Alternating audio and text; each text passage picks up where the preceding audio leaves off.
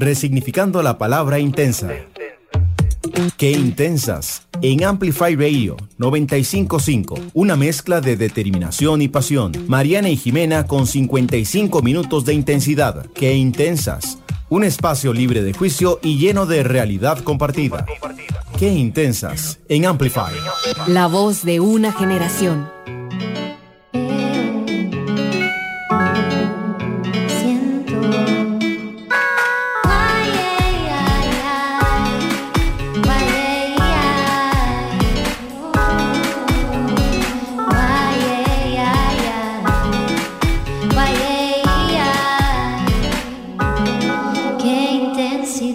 Bienvenidos a un nuevo episodio de Qué Intensas. Hoy nos acompaña Kat Smart y ahorita les vamos a contar un poco más de ella, pero antes vamos a empezar con el descubrimiento de la semana.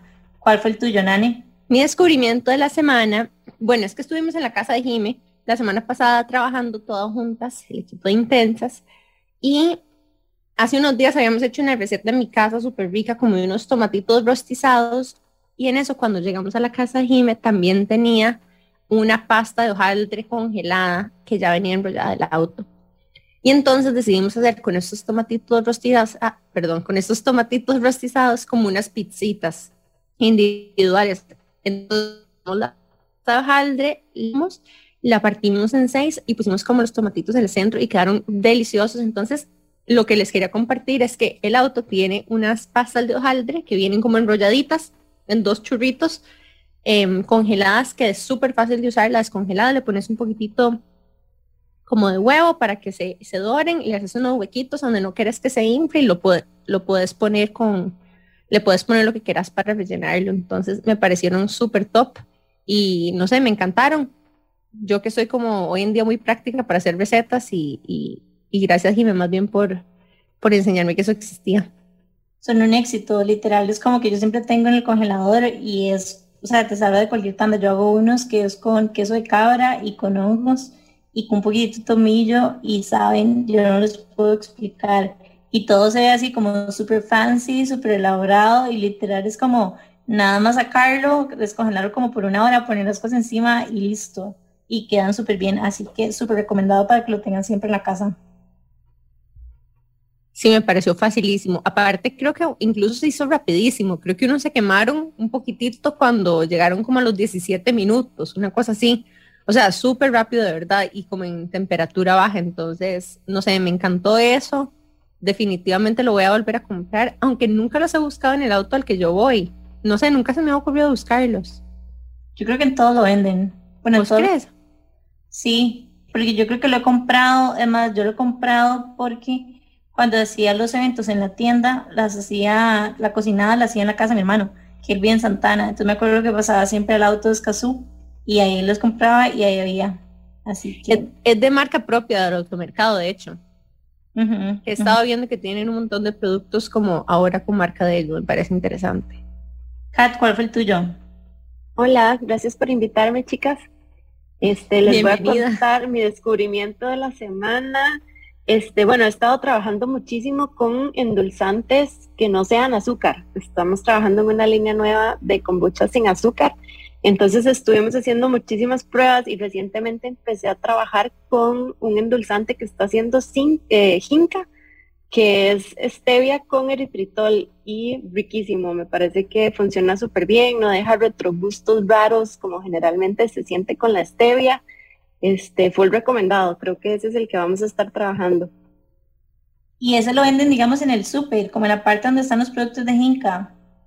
Creo que no lo he visto en el auto todavía, ese lo compré en Jinka Market, en el nuevo que abrieron acá en Curry, y lo he visto como en tienditas pequeñas, no estoy segura, ellos son muy rápidos para ingresar también a automercado, entonces probablemente pronto esté por ahí. De hecho, creo que ellos también tienen una tienda en línea. Sí. Ay, no sabía. Sí, y me parece súper bueno. En realidad, miren qué curioso, yo soy full como de azúcar blanco.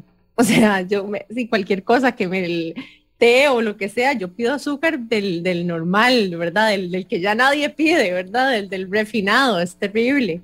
Pero nunca le agarré el gusto a los endulzantes sintéticos. O sea, como he probado de todo, ¿verdad? Incluso como cuando antes existía que el Sweet and Low y que el Equal, y después ya salió el, ¿verdad? ¿Cómo se llama? El Splenda, y después que el Stevia, hasta las gotitas de Stevia tenían, no, yo he pasado por todo. Solamente mucho, pero al azúcar blanco. Es que hay un aftertaste que es como raro. Entonces sí es importante como encontrar uno bueno, o por lo menos que no se le sienta tanto. De hecho, algún día me quisiera educar acerca de las diferencias entre el azúcar moreno y el azúcar blanco, porque en realidad la diferencia que yo he leído en redes es que nada más está menos procesado, pero no necesariamente ese extra paso de procesamiento es malo, ¿me entendés? O sea, no es como que es más bueno que el otro, es nada más menos procesado, y algo acerca como de, ¿verdad? Ser un poquito más raw o más crudo, uno como que se imagina que es mejor, pero en realidad no sé si tiene como beneficios. La diferencia es que el refinado es más fácil del cuerpo para que el cuerpo lo digiera. En cambio el otro es un poquito más crudo, ¿verdad? Más difícil. Entonces te hace trabajar un poquito más en la digestión. Eso es lo que pasa con la mayoría de alimentos, como por ejemplo los integrales o los refinados. Lo que hace es que el metabolismo trabaje un poquito más para poder digerirlo. Entonces, y de paso te ayuda un poquito con lo que es quemar las calorías extra o la energía. Ven, gracias por ese tip, porque no lo sabía y siempre había querido saber, porque yo, o sea, lo he estado buscando en internet, literal he tenido discusiones en una mesa alrededor de este tema y nadie nunca me ha podido educar, así que gracias, Kat, por ese tip. Y hay como recomendación también para los diferentes tipos de azúcares, hay un documental de estos de Netflix que se llama En pocas palabras sobre los diferentes endulzantes que hay en el mercado, que está súper interesante, explica todos demasiado bien, las sensaciones en el gusto, los picos de insulina y diferentes cosas que provoca, entonces recomendado también como parte de mi descubrimiento. Ay, me encanta, con todo y Netflix, descubrimiento perfecto. Jime, ¿cuál es tu descubrimiento? Bueno, mi descubrimiento es un libro y de verdad que está espectacular. De hecho, me atrevería a decir que es el mejor libro que me he leído en lo que va del año. Y eso es decir mucho, porque sí me gusta leer bastante. Y bueno, se llama Set Boundaries, Find Peace, y es A Guide to Reclaiming Yourself. Y es básicamente un libro que te ayuda, bueno, que te explica, digamos, primero cuáles son las diferentes maneras en las que vos puedes poner límites, cómo los límites son, o sea, tienen que ser personalizados, por decirlo así, que al final de cuentas muchas veces terminamos poniendo barreras, pero que esto nos impide que nos lleguen las cosas malas, pero también las cosas buenas. Entonces, que no se puede poner como un límite universal, por decirlo así. Habla también de ejemplos súper claros de cómo ponerle límites a la familia, por ejemplo, que es muchísimas veces donde más cuesta, a los amigos, cómo también darnos cuenta si nosotros somos las personas que no están respetando ese límite, bueno, cómo manejar toda esta dinámica de relaciones, y la verdad me pareció demasiado bueno. Así, tan bueno que en un fin de semana me lo leí. Así que súper recomendado. De hecho, nosotros lo tuvimos en nuestro bookshop y yo también lo compré y me encantó. Uno de los que se fue de primero, de hecho. Y es que qué importante, o sea, como que yo sé que los límites son súper importantes para todos, pero también como mujeres muchísimas veces como que crecimos con un poco más de límites, siento yo, como de que teníamos que ser como más nice y que no podíamos como, no sé, como a veces como que realmente decir lo que pensábamos, tal vez como que se esperaba que siempre fuéramos felices, que siempre fuéramos a todo, que siempre todo. Entonces creo que es una herramienta de empoderamiento también. Como complacientes. Sí. Bueno, no sé si conectan con esto, pero yo nunca fui como tan complaciente, pero no fue fácil para mí no ser tan complaciente, como que tuve ese struggle porque creo que mi entorno se esperaba que yo fuera así. De hecho, hablando del bookshop, ahorita que lo mencionaban, Jime, les contamos que nos quedan como 8 libros, algunos de Brené Brown, está Attached, que es también un bestseller y un must. Es buenísimo, se trata acerca como de las formas de apego que tenemos. Tenemos Come As You Are, que siempre nos lo piden. Increíble. Libros de self-care, hay uno de la luna, que obviamente yo me lo quiero dejar. Hay uno de duelos, uno de cómo manifestar y uno cómo escalar negocios, en fin, como siempre, una buena combinación. Y recuerden que tenemos un super bundle también, de que si compran café, de hecho con la nueva línea, puede ser en grano o molido, y compran un libro, les regalamos un super scoop con prensita para que hagan su café deli en casa. Y bueno, esos fueron nuestros descubrimientos de la semana. Y bueno, les vamos a presentar quién nos acompaña hoy. Es Kat Smart. Yo la conocí hace muchos años, no sé ni cómo terminamos conociéndonos, pero tengo años literalmente de ser clienta de sus 2 emprendimientos. Bueno, les voy a contar quién es. Kat es arquitecta de profesión, es emprendedora por naturaleza, tiene 7 años de haber incursionado en el mundo de los negocios y es la fundadora de Wild Brews Kombucha y el restaurante Apotecario. Ella es pionera en el ámbito de alimentación viva y fermentación.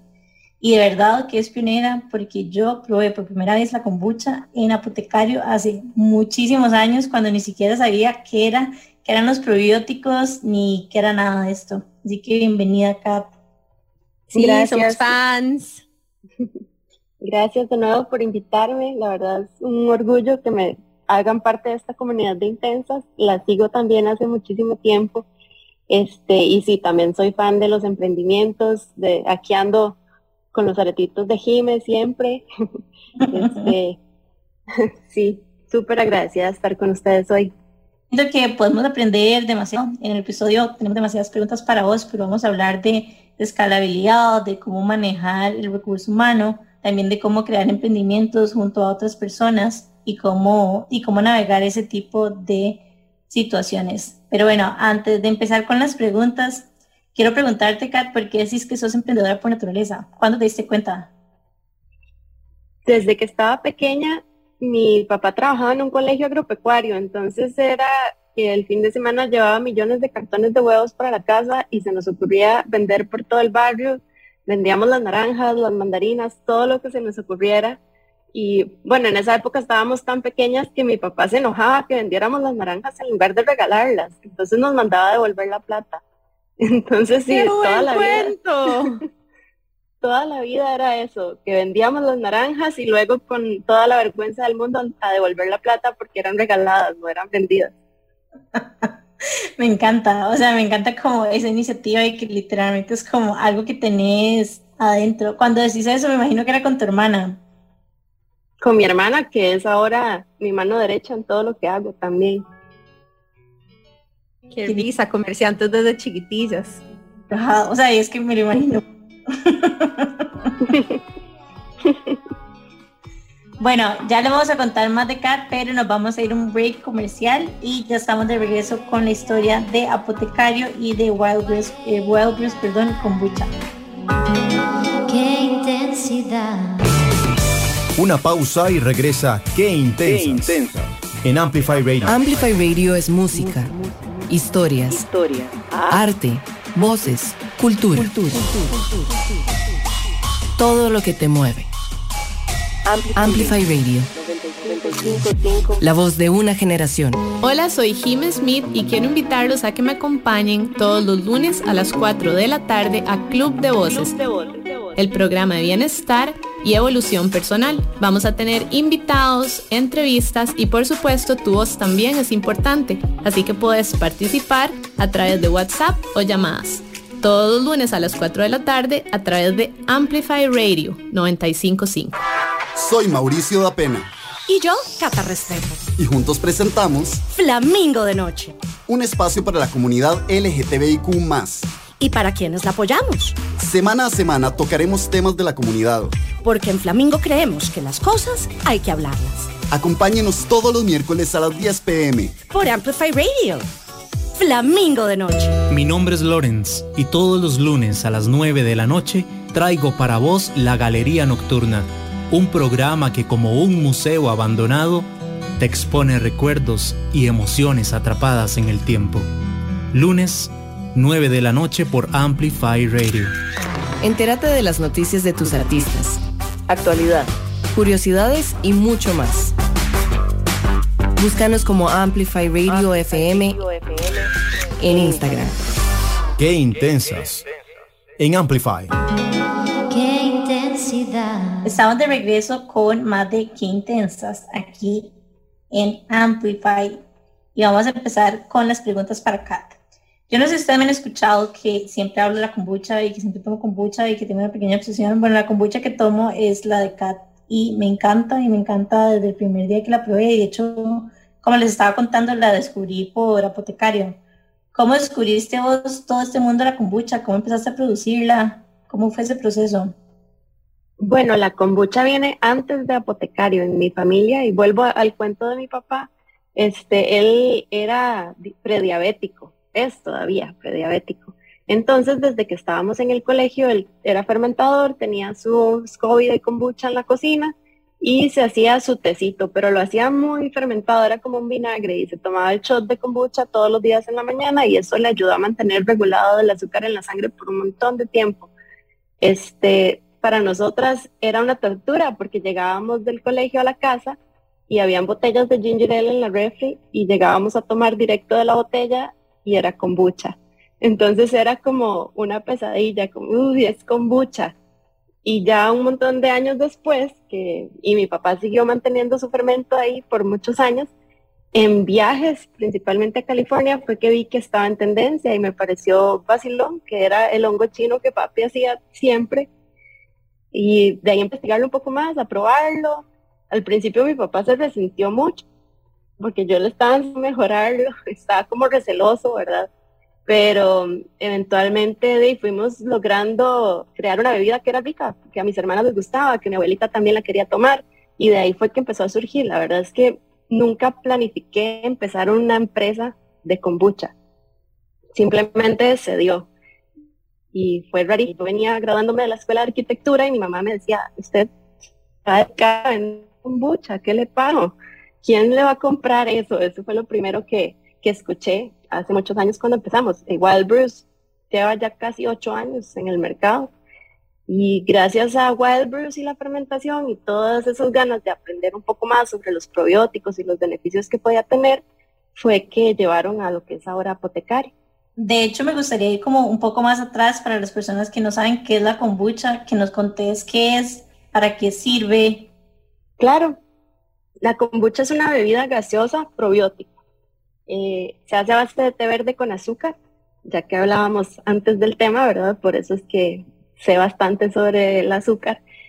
Y se usa una comunidad de levaduras y bacterias, casi como en la cerveza, que se usa levadura para iniciar el fermento. Es el mismo caso en la kombucha. Esa levadura se alimenta del azúcar y lo transforma en vitaminas y aminoácidos. Entonces es una bebida que es súper saludable, ayuda a acelerar el metabolismo, ayuda a regular el azúcar en la sangre, ayuda un montón para las personas que tienen problemas digestivos como colitis, gastritis y bueno, un montón de cosas. La verdad es que es todo un mundo. Yo quiero decir que previa pandemia yo era la persona que siempre que me iba de viaje iba como a CVS y compraba como probióticos con miles de millones de yo no sé cuántos cultivos y yo no sé qué vainas porque me ayudaba muchísimo en la flora intestinal. Y después vino pandemia y bueno, esas cosas son más complicadas de importar y empecé a tomar kombucha. Entonces, literalmente, como todas las semanas me llevaba una caja de kombucha y de verdad que sentí una diferencia. O sea, es increíble porque soy un poco como delicada en general con mi estómago y con las cosas que como y he bajado como la mejoría que tuve apenas empecé a hacer la kombucha, digamos, como parte de mi día a día. Así que no es solo épico, sino que funciona. De hecho, yo sumo a lo que Jimé dice porque yo hace unos años tuve una crisis de colitis y empecé a ir al gastroenterólogo, ¿verdad? Y a un montón de doctores y me mandaban recuerdo que me mandaban como paquetes de probióticos también y vitaminas, pero como yo soy intolerante a lactosa, en un momento me mandaban un paquetito que se llama Multiflora Plus, como para restaurar mi flora intestinal. Y me caían súper mal porque hay muchísimos como probióticos que traen lácteos o como que leche como para los comprimidos. Y entonces sufrí y me los tenía que mandar a traer en aquel momento. Eso fue hace como 10 años. A Whole Foods, porque habían solamente en Whole Foods, vendían en que no sé qué, ¿verdad? Los que no tenían lácteos y que además tenían suficientes unidades. Y así fue como también empecé a tomar, de hecho en el momento que yo empecé a tomar kefir, porque el papá de mi novio tenía un poquito, o sea, un cultivo de kefir y yo aprendí a hacer kefir. De hecho hay un kefir que se hace en leche y uno que se hace en agua. Entonces así fue como yo empecé a chinear el kefir y empecé a tomar y me empezó a caer bien, y también igual vi como una mejoría, que ya no todo me caía mal, porque a mí también me dolía la panza por muchas cosas.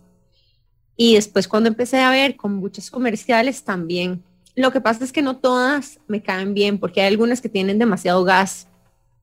Y ahí hay como que ir seleccionando, pero realmente tengo que decir y aceptar que hay 2 kombuchas de Wild Brews que a mí me fascinan. Una es la de rosas, que es riquísima, se las súper recomiendo. ¿Qué es lo que tiene? Rosas y fresas o rosas y frambuesa.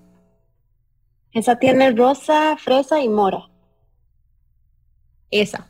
Bueno, ven que no estaba muy perdida.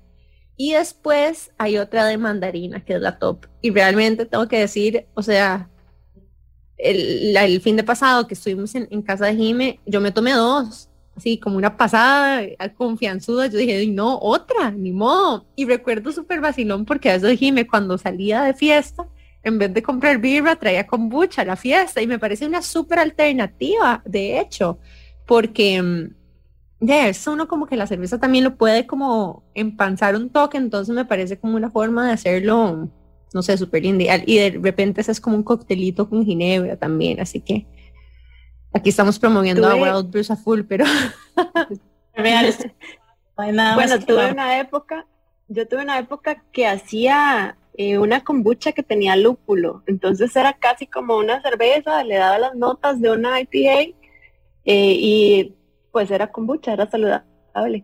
Lo único que me preocupa un poco es que una tomó 6 y creo que ya eso no es muy saludable, te puede dar un poco de indigestión, bueno, no indigestión, más bien lo contrario, al día siguiente. Ya sí, es cierto. De hecho, hay una kombucha, cierto, Kat, que uno le da como un proceso más de fermentación que termina teniendo licor, ¿verdad?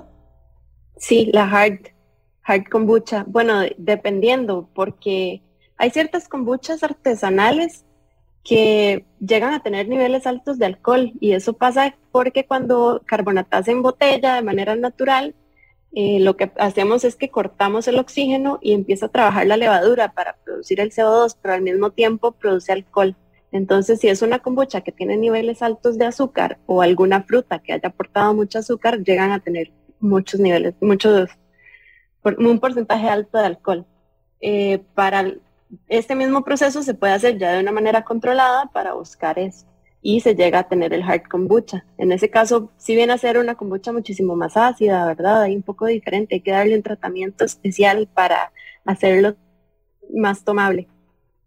Yo de hecho me di cuenta porque amo la kombucha, literalmente, entonces como que siempre que voy a cualquier lado llevo y compro, y me pidieron un ID, y yo como, ¿por qué me están pidiendo un ID para esto? Y ahí fue donde descubrí que existiera kombucha con alcohol también. Pero bueno, hablando de hecho, perdón, dale. Hay una con alcohol en automercado, de las de GTS. Ah, ok. Eso no lo he probado. Y hablando un poco de Apotecario, que también me encanta, es un restaurante que está en Barrio Escalante. Puede que no lo reconozcan por el nombre de fijo, sí, pero puede que algunos inclusive por cómo se ve, es como esquinero y tiene como un montón de plantitas y tiene como unas calacas y ladrillo. Es súper lindo. Quería preguntarte cómo empezó ese emprendimiento. Bueno, eso fue otro emprendimiento no planeado. Que estaba buscando un espacio para montar la fábrica de Wild Brews, y una cosa llevó a la otra, terminamos viendo esa casa en Barrio Escalante, y bueno, fue una oportunidad espectacular en cuanto a la locación y en la época en la que estaba Barrio Escalante en ese momento, que también fue algo que ni siquiera pensamos. No sabíamos qué íbamos a hacer con la casa, pero la alquilamos inmediatamente, y ya ahí fue que empecé a reunirme con mi hermana, con mi novio.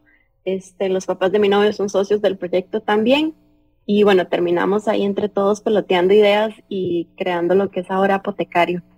Cari, hablando de ese proceso de cómo empezó todo, como que de hecho el fin de semana yo me estaba preguntando, porque estaba hablando con Annie y con el papá, y estábamos como preguntándonos cómo empezaba como ese journey, digamos, de los emprendedores gastronómicos, y como que me costó un poco como analizarlo, porque yo decía como la gente que yo conozco que está en gastronomía no necesariamente viene como de una escuela de cocina o algo por el estilo, sino que hay mucha gente que es de otros ámbitos. Entonces traté como de imaginarme como cuál era el proceso común, y creo que bueno, vos me lo vas a aclarar.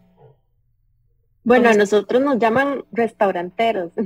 Muchos amigos chefs me han dicho, es que ustedes son restauranteros. Y bueno, eso tiene un lado positivo, que es que también vemos las cosas desde el punto de vista de los negocios y qué va a funcionar, qué le gusta a la gente, qué hay que quitar. No se vuelve como el bebé apasionado, ¿verdad?, de la creación del chef. Entonces creo que tiene su lado positivo. Para nosotros ha sido todo un journey, ¿verdad? Porque cuando empezamos teníamos un concepto que nadie conocía, que nadie entendía, que era la alimentación viva y la fermentación, que ahora sí, después de la pandemia, se puso súper trendy por todo lado. Ya ahora sí la gente entiende mucho más de lo que se trata, pero en su momento fue complicado, fue complejo. Empezamos con un menú que tal vez era lo que nosotros queríamos, pero no era lo que el público quería. Entonces fue todo ese proceso de entender al consumidor, de saber adaptar lo que uno estaba haciendo a las necesidades del cliente, no solamente, como les decía antes, de hacerlo por pasión, porque me encanta y soy emprendedora y me enamoré de lo que hice. Entonces, sí, tal vez eso es lo que separa, ¿verdad?, del emprendimiento exitoso, del que se queda ahí pegado, que nunca logra avanzar, que pasa mucho en los restaurantes, que llegan a fallar.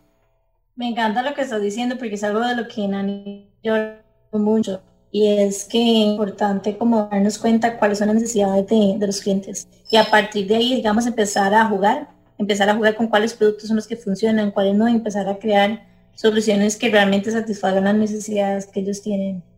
Sí, de hecho, para poder hacer ese pivote y tener como esa flexibilidad y también agilidad, ¿verdad? Es decir, puña, este plato en el menú no se me está vendiendo, chao, va out, ¿verdad? ¿Cuánto es el tiempo que uno debería de dejar un plato que no se vende en el menú hasta decidir, ¿verdad?, volárselo de ahí? O incluso, ¿verdad?, incluso nos pasa a nosotras, que a veces pensamos como, bueno, no sé, qué productos estamos vendiendo incluso de Intensas, qué seguimos, qué no, cuáles libros seguimos trayendo, cuáles no, ¿verdad? Y no sé, tal vez te hago la pregunta, ¿qué le recomendarías vos a las personas que están desarrollando productos de comida, de bebida, de cómo ir haciendo la ingeniería de su menú en el tiempo? Sí, es complicado porque a veces uno quiere hacer las cosas y me encanta así y sabe rico y a todo el mundo, a mis amigos que les di a probar les gusta, y de repente no, se queda pegado ahí en el menú, no sale. De repente también por quererlo vender porque es mi plato favorito, le bajo un poquito el precio para que se mueva y no, bueno, yo se adapté ahora la metodología de que tiene que generar ingresos. Si no cumple con la meta, no es un plato que sirve. Hay que saber entender esas cosas y saber adaptarse. Si hay que cambiar una receta por un ingrediente que sea un poco más accesible, que me genere un margen más alto de ganancia, hay que hacerlo. Es entender esas cosas y no apegarse a lo que uno está haciendo, saber cambiar o poder adaptarse. Qué importante esto que estás diciendo, porque siento como que, no sé, esa habilidad de desapegarte y de poder pensar de forma práctica y pragmática alrededor de esto es una de las cosas que definitivamente distingue a la gente que sobrevive a la que no.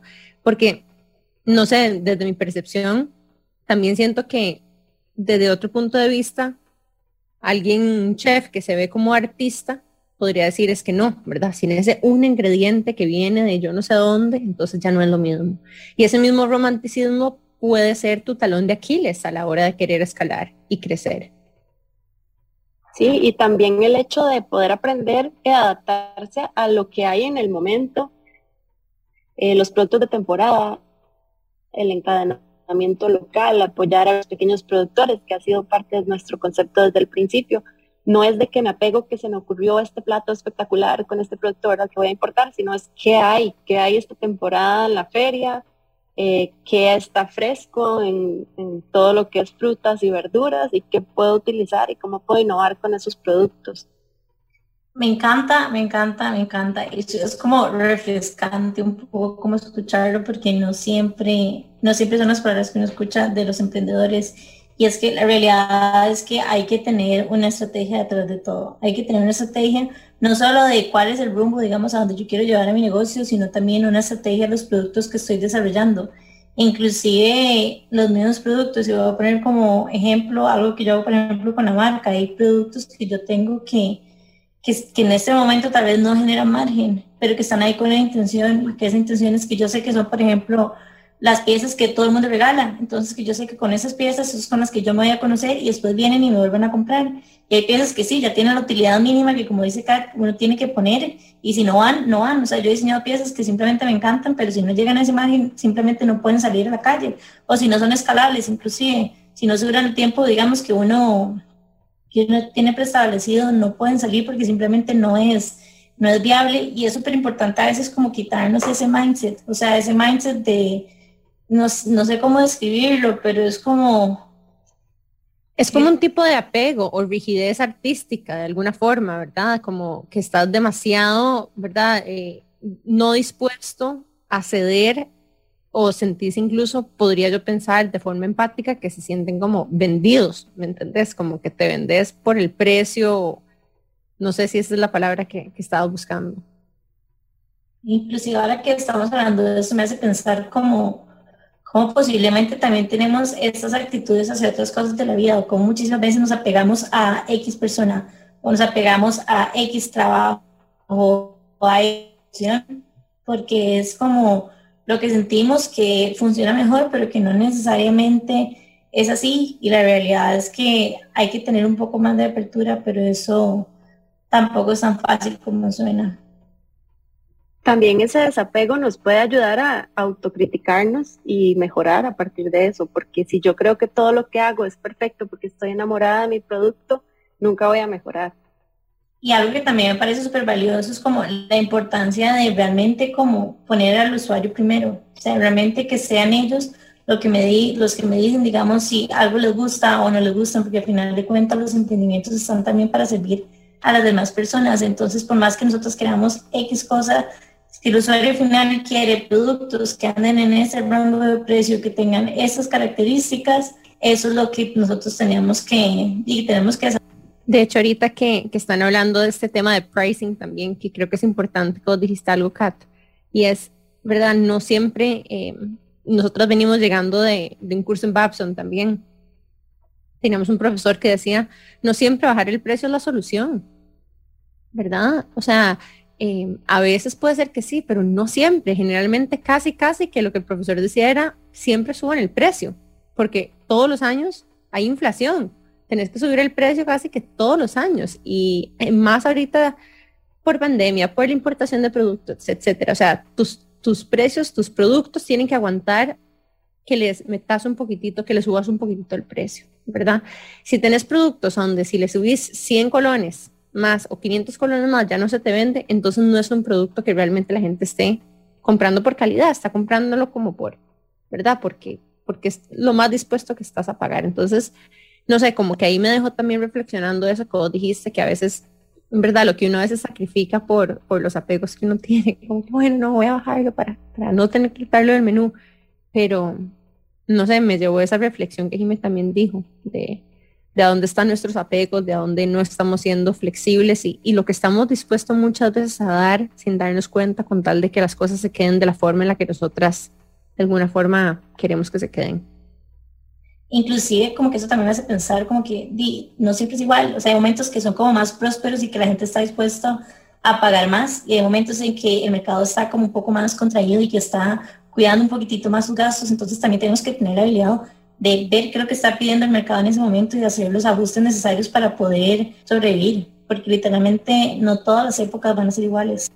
Ajá, como que vos decís que no solamente como por temporada o estacionalidad de disponibilidad de ese ingrediente en el mercado, sino que también puedes jugar con los platos o tu portafolio o tu catálogo de productos según cómo esté la economía local, ¿verdad? Como que tal vez durante pandemia, si la gente está gastando un poquitito menos, reducir, cambiar. O sea, ¿quién dice que las cosas no se pueden cambiar? Y no sé cómo, por qué esta conversación está llevando a esto, pero qué linda la conversación acerca de la apertura al cambio, ¿verdad? Como, no sé si es evolución o flexibilidad o going with the flow, pero cuando uno logra vibrar en sincronicidad, digamos, con los clientes de uno, ahí es donde como que uno siente que todo está flowing, ¿verdad? Entonces es como que poder nosotros también adaptarnos al flow de lo que la gente quiere, me parece súper valioso.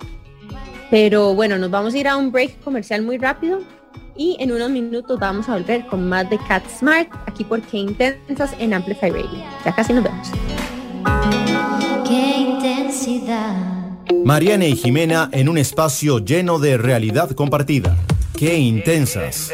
En Amplify Radio. Por Amplify 95.5. Amplify Radio. Amplify Radio. En Amplify Radio. Por Amplify 95.5. Una emisora con contenido que interesa, que importa. Amplify Radio. La voz de una generación. Amplify Radio es música, historias, arte, voces, cultura. Todo lo que te mueve. Amplify Radio. La voz de una generación. Qué intensas. En Amplify Radio. Qué intensidad. Estamos de vuelta con más de Qué Intensas aquí por Amplify Radio. Y hoy tenemos a Catherine Smart, que le decimos Kat. Y es la fundadora de Wild Brews y también de Apotecario, que es un restaurante delicioso en Barrio Escalante. Si no lo conocen, tienen que ir a conocerlo. De hecho, nosotras hicimos un evento ahí no hace mucho y esperamos hacer muchos más ahí. Y acá que le estábamos preguntando acerca de su emprendimiento, pero a mí me surge una pregunta y es, a nivel personal, vos, ¿cuál ha sido uno de los retos principales en este journey? Bueno, todo lo que es la parte de aprender a liderar un equipo ha sido súper interesante. Tal vez no tan retador porque por naturaleza siempre he sido bastante líder y siempre he tenido como proyectos y cosas en las que suelo llevar la tutela, ¿verdad? Pero el manejo ya de recurso humano a nivel de la empresa, tengo ahorita 18 personas trabajando en Apotecario. Entonces es algo que no estaba acostumbrada, ¿verdad? Es ya otra idea, otra temática totalmente diferente a como era cuando trabajábamos en la U o en algún proyecto ya personal. Cómo hacer para poder comunicarse bien con todo ese equipo, que todos entiendan lo que les estás comunicando, el tema de no enojarse, de no explotar con los colaboradores, aprender todos esos detalles es lo que hacen que uno pueda ser realmente un buen líder y generar esa confianza para que la gente te siga, crean el proyecto. Eso es lo más importante también, que para que el proyecto sea exitoso, la gente que trabaja contigo tiene que creer en lo que estás haciendo. Entonces viene mucho desde adentro, cómo poder comunicar. ¿Y de qué forma sentís vos que una persona puede trabajar esas destrezas que lo hacen un buen líder? Practicando, leyendo mucho. Yo, soy devota de Simon Sinek, que me encanta todo lo que dice y trato de aplicarlo muchísimo en mi estrategia. Trato de escuchar muchos podcasts al respecto. He aprendido mucho, por ejemplo, de restaurantes como Shake Shack, que tienen un tipo de metodología en la cual ellos dicen que el cliente no tiene la razón, que el empleado tiene la razón. Ellos siempre apadrinan a su equipo y creen en lo que les dicen. Todo ese tipo de cosas, de mensajes que al final generan confianza en la gente que está trabajando con uno, me parece súper importante. Me encanta que estés hablando de esto porque nosotros somos fieles, también creyentes en continuar, en la educación continua, digamos, y en sentir como que siempre uno puede ser un estudiante de algo más. Y escuchándote, digamos, como, ¿verdad? Contar la historia y obviamente desde el punto de vista de uno todo parece que siempre todo fue súper bien y en todo te salió perfecto, pero me gustaría saber, ¿verdad? Nosotras como emprendedoras también nos hemos dado cuenta que, el emprendimiento se vive de una forma como, muy profunda para uno que lo lidera, ¿verdad? Claro, ha sido como una guerra, la verdad. Cuando yo empecé con la línea de kombuchas de Wild Brews, por ejemplo, el principal enemigo ha sido el Estado, como muchas veces lo hemos escuchado. Tuve una etapa como de 6 meses en la cual iba al Ministerio de Hacienda, como por favor, cóbrenme los impuestos, y me decían, no, es que no sabemos cómo cobrarle. pero vas a pagar una multa por 6 meses porque no estás pagando impuestos, porque no sabemos cómo cobrarte. Y lidiar con todo ese tipo de cosas, bueno, la mayoría de gente se podría echar a morir y decir, no voy a hacer esto, no vale la pena. Y haber empujado, ¿verdad? Haber abierto el espacio para que otras personas pudieran hacer ese tipo de cosas ha sido lo más difícil. Bueno, con Wild Brews fue súper difícil porque era un producto nuevo totalmente. Entonces, en el tema del registro de la marca fue complicado, el tema de los registros de salud fue súper complicado también. Ya para Apotecario es otra historia, tal vez ahí cumplimos 6 años este mes de abril y ya ahí yo me siento como que ya fue la graduación, ya estoy lista para la siguiente etapa, ya aprendimos todo lo que era la parte de manejar al gobierno, las instituciones del Estado, que fue una batalla, la verdad. Y bueno, ahí vamos aprendiendo constantemente, no podemos quedarnos con la idea de que ya sabemos cómo funciona todo. Me encanta que a la hora de contar estas historias, incluso lo de, ¿verdad? El tema del liderazgo, que reconoces que es un reto para mucha gente. Lo que, digamos, yo percibo de escucharte hablar es tu actitud.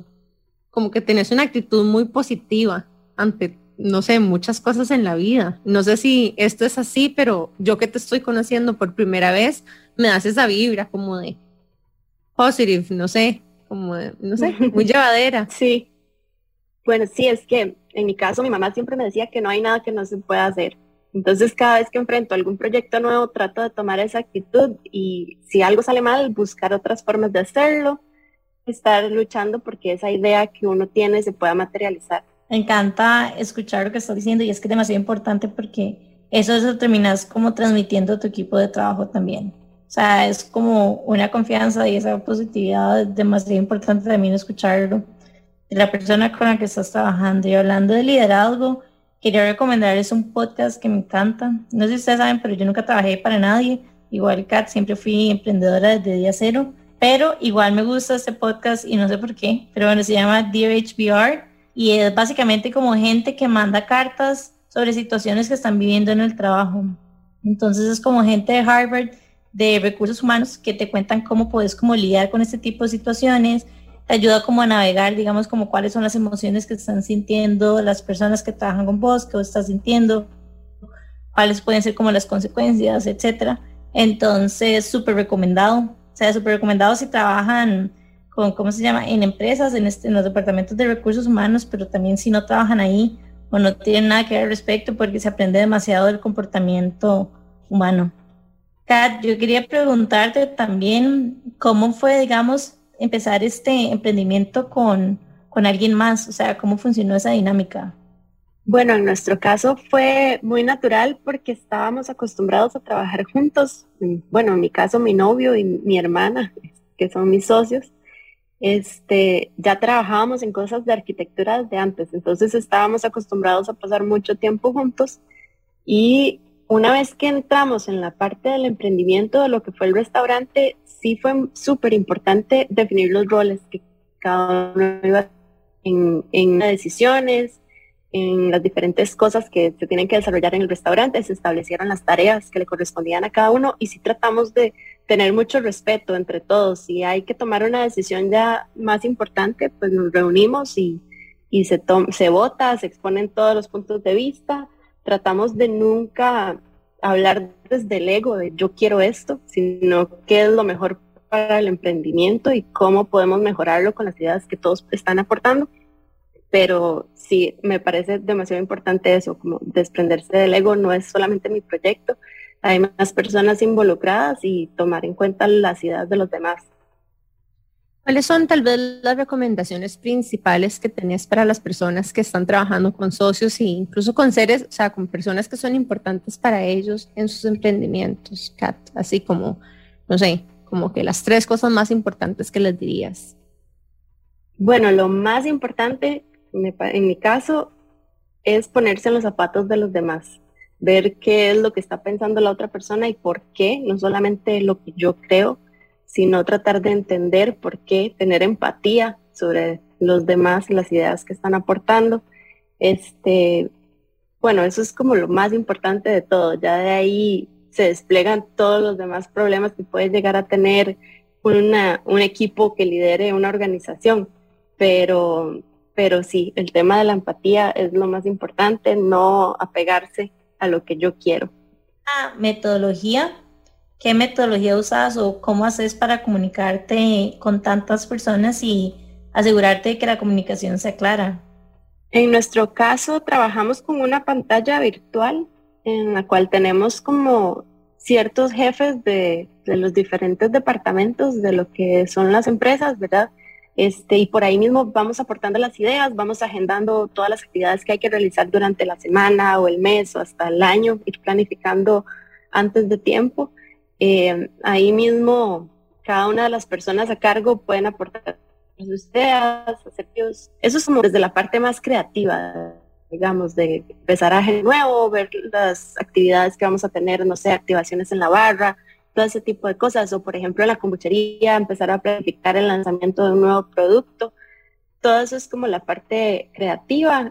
Ya la parte formal, bueno, estamos en un emprendimiento que no es tan formal como la mayoría de empresas ya grandes, pero sí tratamos de dejar muy claro, tener listas de chequeo de las tareas que tiene que realizar cada uno de los colaboradores, estar en constante comunicación, tener mucho respeto por la forma en la que nos hablamos, eso es súper importante también. Y algo que quiero preguntarte, porque creo que es muy importante, porque como tenemos muchos emprendedores que nos siguen, y hay ciertos meses que no son tan tuanis. O sea, hay ciertos meses, especialmente en ciertas industrias, que se pueden sentir muy pesados. Entonces, quería preguntarte como por alguna historia con la que nuestra audiencia pueda conectar en cuanto a ese tema y herramientas que vos utilizaste como para navegarla. Porque no es fácil. No es fácil. Bueno, principalmente saliendo ahora de pandemia, que nadie nunca se esperó que algo así tuviera que pasar, el tema de adaptarse a todos esos cambios. También uno como emprendedor que ya conoce su negocio y sabe los meses y lo que va a pasar, prever también, no vivir al límite, sino, bueno, y eso me pasó al inicio de la pandemia, que justo al principio teníamos como al fin unos ahorros significativos y llegamos y dijimos, bueno, vamos a pagar todas las deudas que tenemos, vamos a empezar de cero, este año nos va a ir súper bien, y se vino la pandemia y nos agarró literalmente con los pantalones abajo, no teníamos nada de plata en los ahorros y tuvimos que cambiar toda nuestra estrategia, cambiar la metodología. Apotecario no era un restaurante que vendía por Uber, por ejemplo, ni tenía un menú para hacerlo, tuvimos que adaptar todo. Y bueno, fue todo un proceso de cambio que nos ayudó a generar como un pequeño plan de riesgos y de acciones de contingencia de qué es lo que podemos hacer en esas circunstancias. Nosotros sí estamos acostumbrados a revisar nuestros informes financieros en un periodo como de trimestral, porque mes a mes puede variar muchísimo. Entonces, eso nos ayuda un poco más a tener un pequeño colchón de ahorros para lo que vamos a necesitar durante los meses de temporada baja. Sí, bueno, ya una vez que uno está en el mundo de los restaurantes, eso sí es bastante marcado y uno ya aprende un poco sobre lo que es semana de pago, semana de no pago, ¿verdad? Y cómo se maneja todo lo que es el flujo de caja en esas épocas. Algo que quiero agregar acá es que también es importante hay que ser críticos, evidentemente, para entender el entorno, qué es lo que está pasando y hacer ajustes, pero también al mismo tiempo siento como que hay que ser muy autocompasivos. Como que, no sé si a vos te ha pasado, pero muchísimas veces como en meses malos, etcétera, como que yo me he dado durísimo y yo decía, o sea, ya es como que los diseños que estoy haciendo ya no les gustan a nadie. O sea, como que me iba y me empezaba a contar unas historias que yo no les puedo explicar. Y muchísimas veces era como, o sea, vea para afuera y vea todo lo que está pasando, pero uno tiende como a echarse la culpa de la situación, aunque sea externa. Entonces no sé si conectas con esto, pero a la gente que nos escucha, que tiene emprendimientos y que han tenido como meses difíciles, lo que yo puedo decirles es que es como un roller coaster de emociones. O sea, hay momentos en que uno está como en un high y que es como, wow, ¿qué está pasando? Estoy en todas, de lo máximo. Y el mes siguiente puedes llegar y se te vienen abajo las ventas y vos decís, pero ¿qué está pasando? ¿Qué estoy haciendo mal? Y como que empiezas a contarte como esta historia. Entonces hasta cierto punto es como ir creando también como un poco de, no sé si costumbre o un poquitito como, digo, tener esa expectativa hasta cierto punto. de que en los momentos en los que tu negocio va muy bien, tenés que ahorrar y hacer inversiones inteligentes, y en los momentos en los que no, más bien te toca como contraer. No sé si a ustedes les salió en estos días como un video de Robert De Niro, como en una mesa a donde él hablaba de qué hacer cuando las cosas están yendo así como súper, súper bien, ¿verdad? Y él hablaba en el contexto como de actores de Hollywood, ¿verdad? Que cuando todo va súper bien y usted siente que está en la cima del mundo, él decía como slow down. O sea, en el momento donde todo le está saliendo bien, pausa, tranquilo, ¿verdad? Como que slow down, guarde lo que tenga que guardar, no se precipita a tomar decisiones en ese momento, y me pareció como, honestamente, un poco inesperado. Yo nunca lo había visto a él como en una entrevista casual, como fuera de personaje. Y me llamó mucho la atención y me pareció muy sabio, porque a veces cuando uno le va bien, en los momentos, ¿verdad?, de vacas gordas, que dicen, a veces uno quiere irse de ride, ¿verdad? Quiere comprarse la máquina que siempre quiso, quiere hacerse, no sé, autochinearse demasiado, pasarse de casa, comprarse un carro, y, ¿verdad? Porque uno siente que también como que a veces da la sensación de que no hay vuelta atrás, de que ya cruzaste un umbral, entonces que a partir de ahora todo te va a salir como súper bien porque estás en una nueva etapa. Y no siempre es así, ¿verdad? Va para arriba y a veces va para abajo, y es bastante, no sé, como tal vez hay mucha incertidumbre, y eso es algo que también la pandemia nos ha ayudado mucho, para bien o para mal, acostumbrarnos a navegar con eso, ¿verdad? En un momento puedes estar bien, en otro momento nadie sabe, hay demasiada incertidumbre, pero me pareció muy sensato eso, y conecto con lo que vos decías también, Kat, como, ¿verdad? Cuando tal vez como que no evaluarse a tan corto plazo, sino que darle un chance, ¿verdad? Evaluarnos trimestralmente, esperar a ver qué pasa el segundo mes o el tercer mes, ¿verdad? Como no cantar victorias si en el mes uno estuvo bien, porque tal vez ocupes ese flujo de caja o esa buchaquita para el segundo o tercer mes. Entonces, no sé, como que tal vez ver y hacer cortes, si a uno le sirven obviamente mensuales, pero también verlo trimestralmente, ¿verdad? Como que tratar de planificar en periodos un poquito más largos de tiempo para poder tener ese colchón de actuar, sabiendo de que tal vez las cosas no siempre van a ser como no sé, fueron ese mes o ese trimestre. Sí, entiendo totalmente. Y me pasó ahorita que entramos a Automercado, entramos en diciembre, y bueno, fue un éxito, ¿verdad? Y el primer mes yo no podía dormir del estrés pensando que nadie iba a comprar mi producto y que Automercado me iba a sacar. Entonces es lo mismo, es un roller coaster. El primer mes fue súper bueno, luego ya empezó a subir más, después se vino una promoción en febrero, que el mes de la kombucha, y ahí no tenía estimado todo lo que tenía que hacer de descuento. Entonces, pues sí, puede que un mes esté súper bueno y un mes esté malo, y no quiere decir que es el fin, simplemente es cuestión de autoevaluarse y darse la palmadita en la espalda y seguir adelante. Y Kat, contanos un poquito más, ahora sí, ya llegando hacia el final de nuestro episodio, ¿qué cosas hay nuevas en Apotecario, en Wild Brews? ¿Cómo pueden conseguirte? ¿A dónde te pueden seguir? Bueno, en Apotecario siempre estamos, ¿verdad? Ahorita estamos en una etapa de transición porque venimos cambiando todo lo que fue el menú de la pandemia, que estaba adaptado para delivery. Ya estamos entrando un poco más al fuerte de Apotecario, que siempre fue la música en vivo, el jazz, el blues, nos encanta. Entonces estamos trayendo un menú más acorde a eso para las cenas. Con una influencia más hacia la dieta mediterránea, igual pensando en todo el tema de salud a la hora de alimentarse. La familia de mi novia es libanesa, entonces tenemos un montón de recetas por ahí tradicionales súper interesantes que vienen como parte del menú nuevo, además del 6º aniversario. Y en la kombuchería, bueno, tenemos un montón de cosas nuevas que estamos por lanzar. Ahorita estamos todavía adaptándonos a todo ese proceso que fue el ingreso a Automercado, que no esperábamos el gran cambio. Pero crecimos mucho, gracias a Dios, aquí estamos aprendiendo, y ahorita, bueno, lo nuevo viene en la línea de kombucha cero, que van a ser unas limonadas súper ricas. Ya hoy las estaba probando, de hecho, la primera ya está lista y probablemente la saco para Apotecario. Siempre lo que hago cuando tengo un producto nuevo es que lo testeo en Apotecario. Le damos a los clientes frecuentes, a todas las personas como Jime, que están acostumbradas a tomar kombucha todas las semanas, para que lo prueben, nos den el feedback. Hacemos ajustes a partir de eso, ¿verdad? Porque nos gusta siempre escuchar lo que la gente piensa. Y bueno, espero que estén ya a la venta como por lo menos a finales de mayo. Y después de ahí estoy con un proyectito ahí, sorpresa, todavía no lo voy a contar, pero es en conjunto con Calle Cimarrona, que es la cervecería de mi cuñado. Entonces por ahí traemos cositas nuevas también. Wild Brews hace entregas a domicilio todos los martes y los jueves. Se puede pedir por medio de Instagram, WhatsApp. Si no, igual en Apotecario siempre tenemos producto para venta al por mayor o para gente que quiera llegar a probar por primera vez la kombucha. Igual por ahí siempre estamos. Si tienen alguna duda, no saben qué es, no saben cómo tomarlo, o tal vez quieren probar un poquitito antes de lanzarse a empezar a tomar kombucha todos los días, pues por ahí estamos siempre para contarles un poquito de lo que hacemos.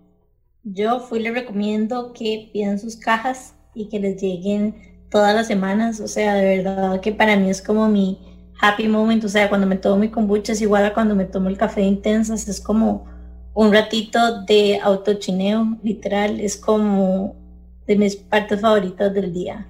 Entonces, súper recomendado. De verdad que todos los sabores son riquísimos. Insistimos, esto no es pago, nada más somos demasiado fans de mandarina. El de arándanos, que tiene la etiqueta azul, es de mi segunda favorita, también es demasiado buena.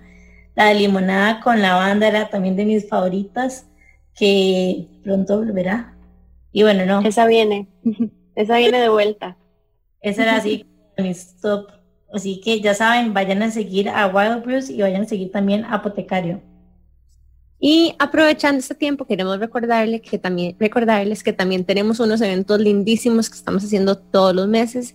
Y a inicios del mes entrante, el 7 de mayo, que es de hecho de este sábado en 8, tenemos un evento bellísimo con Aromas para el Alma, que es en un lugar que se llama el Arca de las Hierbas.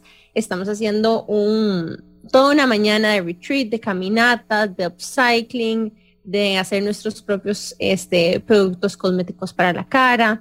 Creo que es un menú de 6 tiempos, en fin, son como retreats que hemos estado haciendo de autochineo para toda la comunidad de Intensas. Esperamos tener muchos más eventos como estos para ustedes. Ojalá algunos también en Apotecario para que prueben las kombuchas de Kat. Y nada, recuerden que se pueden inscribir en el link in bio de nuestro Instagram y por supuesto recuerden seguirnos a nosotras en Instagram como Que Intensas Podcast, a Amplify Radio como Amplify Radio FM y ¿qué más, Jimé? Y recuerden recomendarnos también a sus amigas.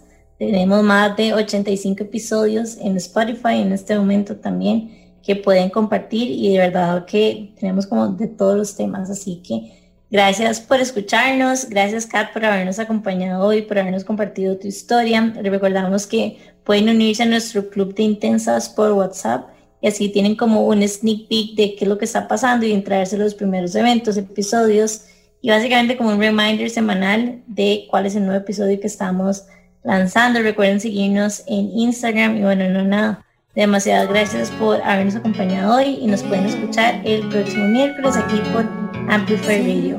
Chao.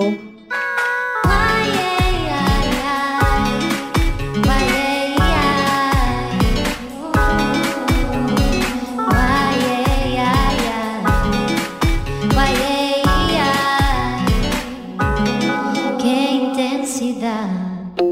El miércoles a las 7:30 de la mañana vuelve Qué Intensas, un espacio libre de juicio. Mariana y Jimena resignificando la palabra intensa en Amplify. La voz de una generación.